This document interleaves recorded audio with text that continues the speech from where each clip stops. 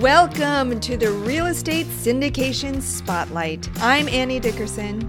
And I'm Julie Lamb. Together, we're the founders of Good Egg Investments and creators of the Real Estate Accelerator. We help real estate investors and syndicators build their brands, find the right investors for their deals, and scale their businesses so they can do more and bigger deals. We believe that everyone has the power to make an impact through raising capital and helping people achieve financial freedom through real estate.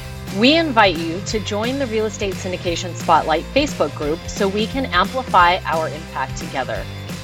We know you're going to love this episode. And hey, be sure to stick around to the end of the show because we're going to reveal how you can be our next guest on one of the fastest growing real estate podcasts on the planet.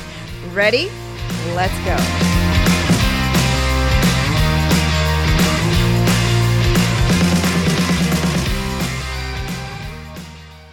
Welcome back, friends, to the Real Estate Syndication Spotlight podcast. I'm your host, Annie Dickerson, and today I'm thrilled to introduce you to Evie Brooks. Evie, how are you today? I am great. Thank you for having me. Oh, thrilled to have you here. We have so much to dive into. The space that you play in is fascinating, and I can't wait to share your story with all of our listeners. So, start by telling us a little bit about how you got into the whole world of real estate in the first place. Well, that's an interesting story. I had not planned on being in real estate at all. I was in college and I was pre-law criminology, and I got pregnant my last semester of college and was extremely sick. So law school went to the side, by the wayside.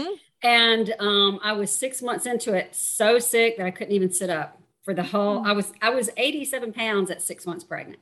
Oh my gosh. So sick. No way. Yeah, I was. And so a friend of mine said, I can get you a job that will give you maternity benefits. And it was in real estate, believe it or not. Oh, interesting. How I got in, and I was in corporate America from that point 4 years. I never looked back. I never stopped and thought I'm going to go to law school after that. I loved real estate. I knew it was a passion right from the beginning, but about 3 years into it, I started to get a little bit disenchanted because I realized that I was on the wrong side of the desk. Everybody on the other side of the desk from me was making a whole lot more money than I was as an employee. So at 3.5 years into it, I was told that I had reached the highest pay level that I would reach for probably 8 to 10 years with the company I was with. And I was like, oh no, that will never happen. So 6 months later, I left. I went out on my own as an investor, and I've never looked back. Oh, what a story. Oh my gosh. It's so true, right? That everything happens for a reason. It may not always be fun, and you may not know why as you're going through it, but once you look back, you can connect all the dots. Oh my gosh. First of all, oh my God, I can't even imagine being so sick while you're pregnant. That must have been, quite an experience. But through it sounds like you were able to discover a whole new side of yourself that you may not have otherwise discovered. So tell us, when you got into real estate, what were you doing in that first job that you had, and what did you love about it? The last position I had was off of North Druid Hills in Atlanta. Anybody that knows the Atlanta market knows the area, with a company called Executive Park, where the Executive Park was the location. And it was 56 office buildings. So I was in commercial office management, asset management. And so that's where I was when I left after 4 years. And so I had a lot of experience with working with contractors and investors, and just a lot of different variations of real estate. And I just realized that there was a big difference. And so I started a construction company while I was still there, and my husband and I at the time ran that company together, and now my son is running that company today. Yeah, it's pretty cool. But after a period of time of us working together in that company, I kind of ventured out and started doing real estate investing. And it wasn't long until I started having friends and family members saying, can you show me how to do what you were doing? And I became a mentor by default, not realizing what was happening.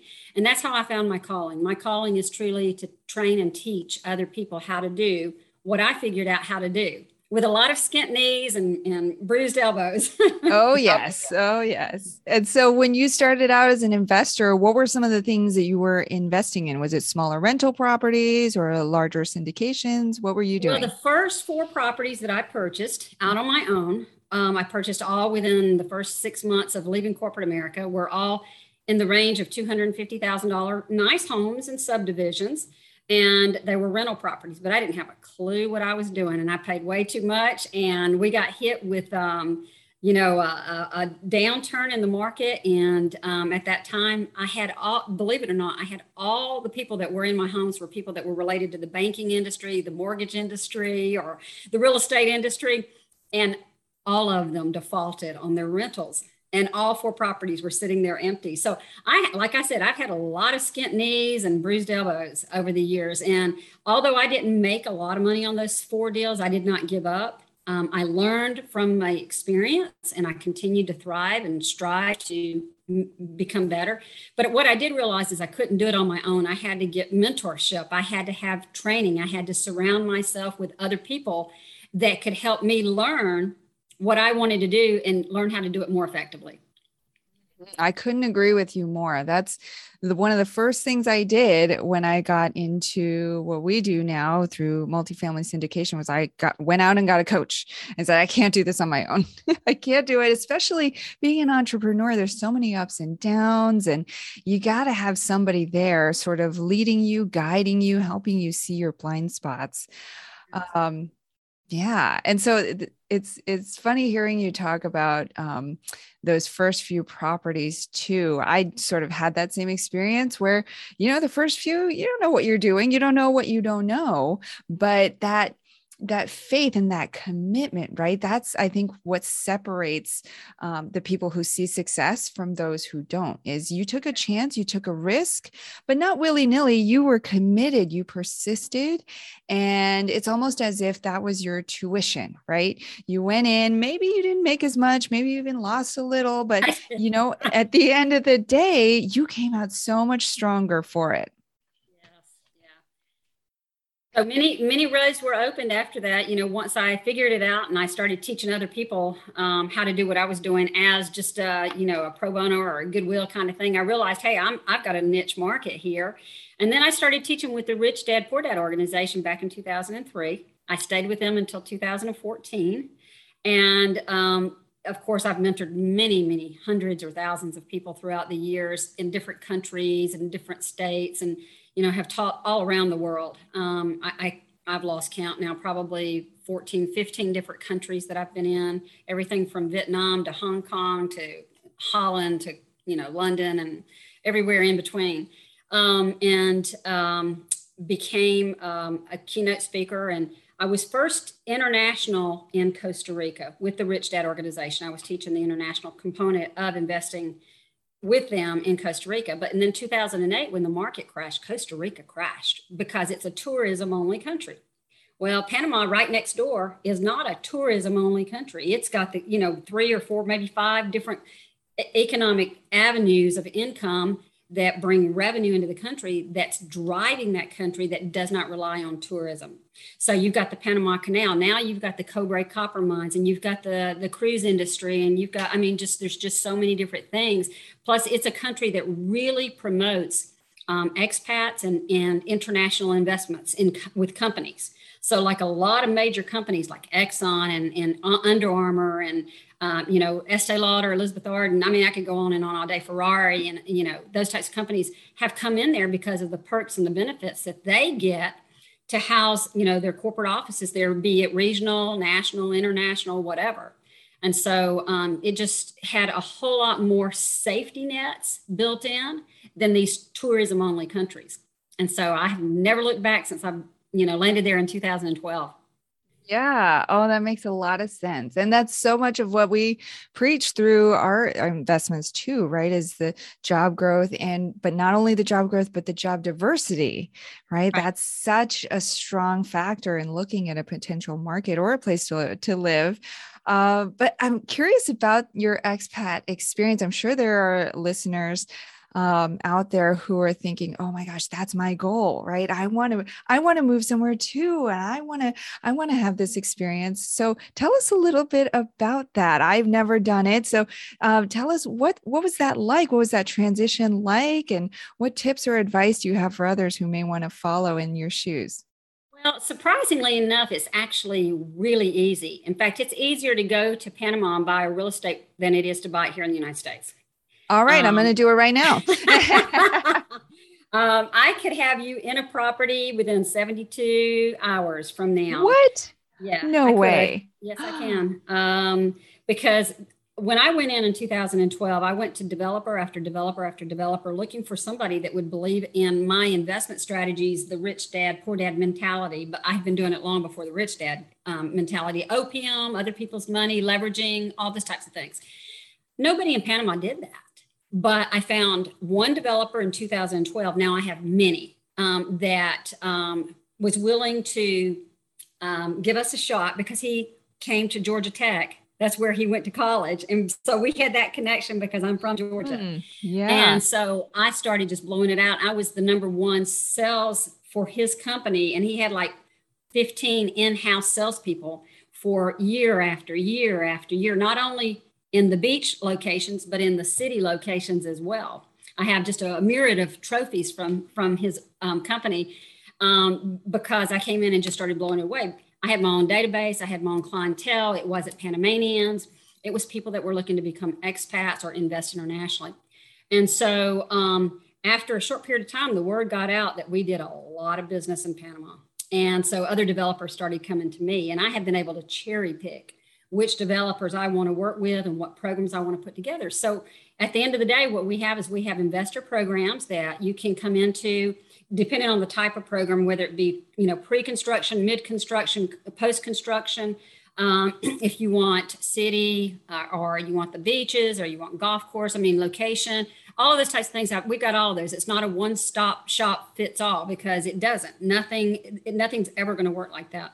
But these programs are designed so that you can find the property that you want, put down anywhere from 10 to 20 to 30%, depending on the developer and the program. Cash, you sign a contract over the email, send it back, they sign it, and you're now a property owner. No FICO scores required, no tax returns required. It's a non-recourse loan. You default, you lose the property. And that's all there is to it. So you don't have to qualify with, years of tax returns and bank accounts and all kinds of things like that. It's a very simple process. And these are, it sounds like these are really nice properties. And so you're buying them in the middle of the development cycle. Is that right? Oh, no, we have them all. I have everything from pre-construction, meaning that they have just broken ground and they have like a 3-year timeline until they're completed, all the way up to mid-construction. Like I have many projects right now that are within 1 year to 18 months of being complete. They're already 40 stories high and they're doing the finishes on the interior and things like that. And you can actually go in and see them, go on the construction elevators and go up to the model unit, all those types of things. To properties that are completed and finished. And then of course we have resale stuff too, but I don't do a whole lot of resale because people that are coming in really like the nicer, newer, glitzier, really beautiful type of properties. Interesting. Oh my gosh, that's fascinating. And so most people who invest in these properties, are they looking to then move into them themselves, or do they rent them out, or how do they? Most are not. I would say probably about 30% of our clientele are looking for this to be a home that they move into. And some of those it's going to be part-time here, part-time there. And now I have clients that have a seasonal home. They have 4 different homes in different parts of the world. So every season they're at one of the different properties, and they don't typically rent their properties out. They leave them vacant when they're not there because that's their home, if you will, for that season each year. And then we have other people that plan to retire in 2 years, 3 years, 4 years, 5 years, and want to get today's pricing and not have to wait for that, and go ahead and get in on the deals. And then they'll start using them as a vacation rental or a long-term rental until they're ready. But that way they have it to come to for 2 weeks out of the year or 2 months out of the year, depending on what their schedule is. So it just depends on the individual person, but you've got everything from A to Z, that falls into all different categories.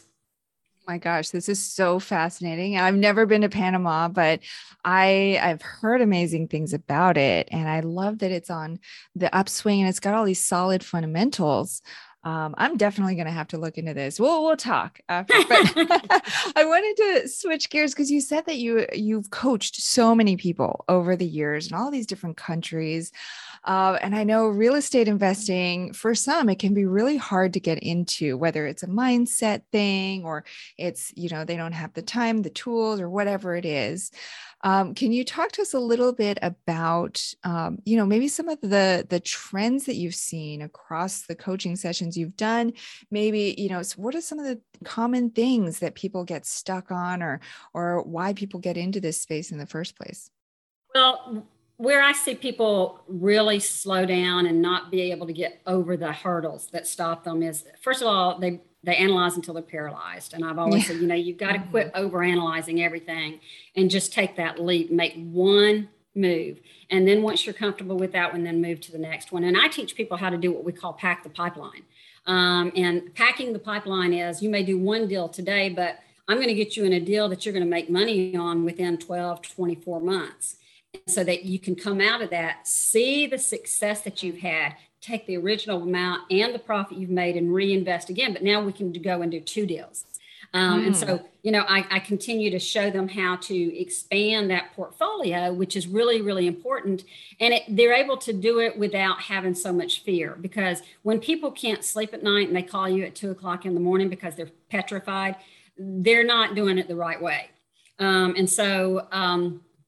Over the years, I have started working with a different type of clientele, but I love doing this with people that, this is their first venture. They've been in corporate America all their life and they've never done anything except have a job with a paycheck. And they're very concerned about that second phase of their life, or maybe just leaving corporate America and going out on their own because they know it's 100% dependent on them, but they've never done it.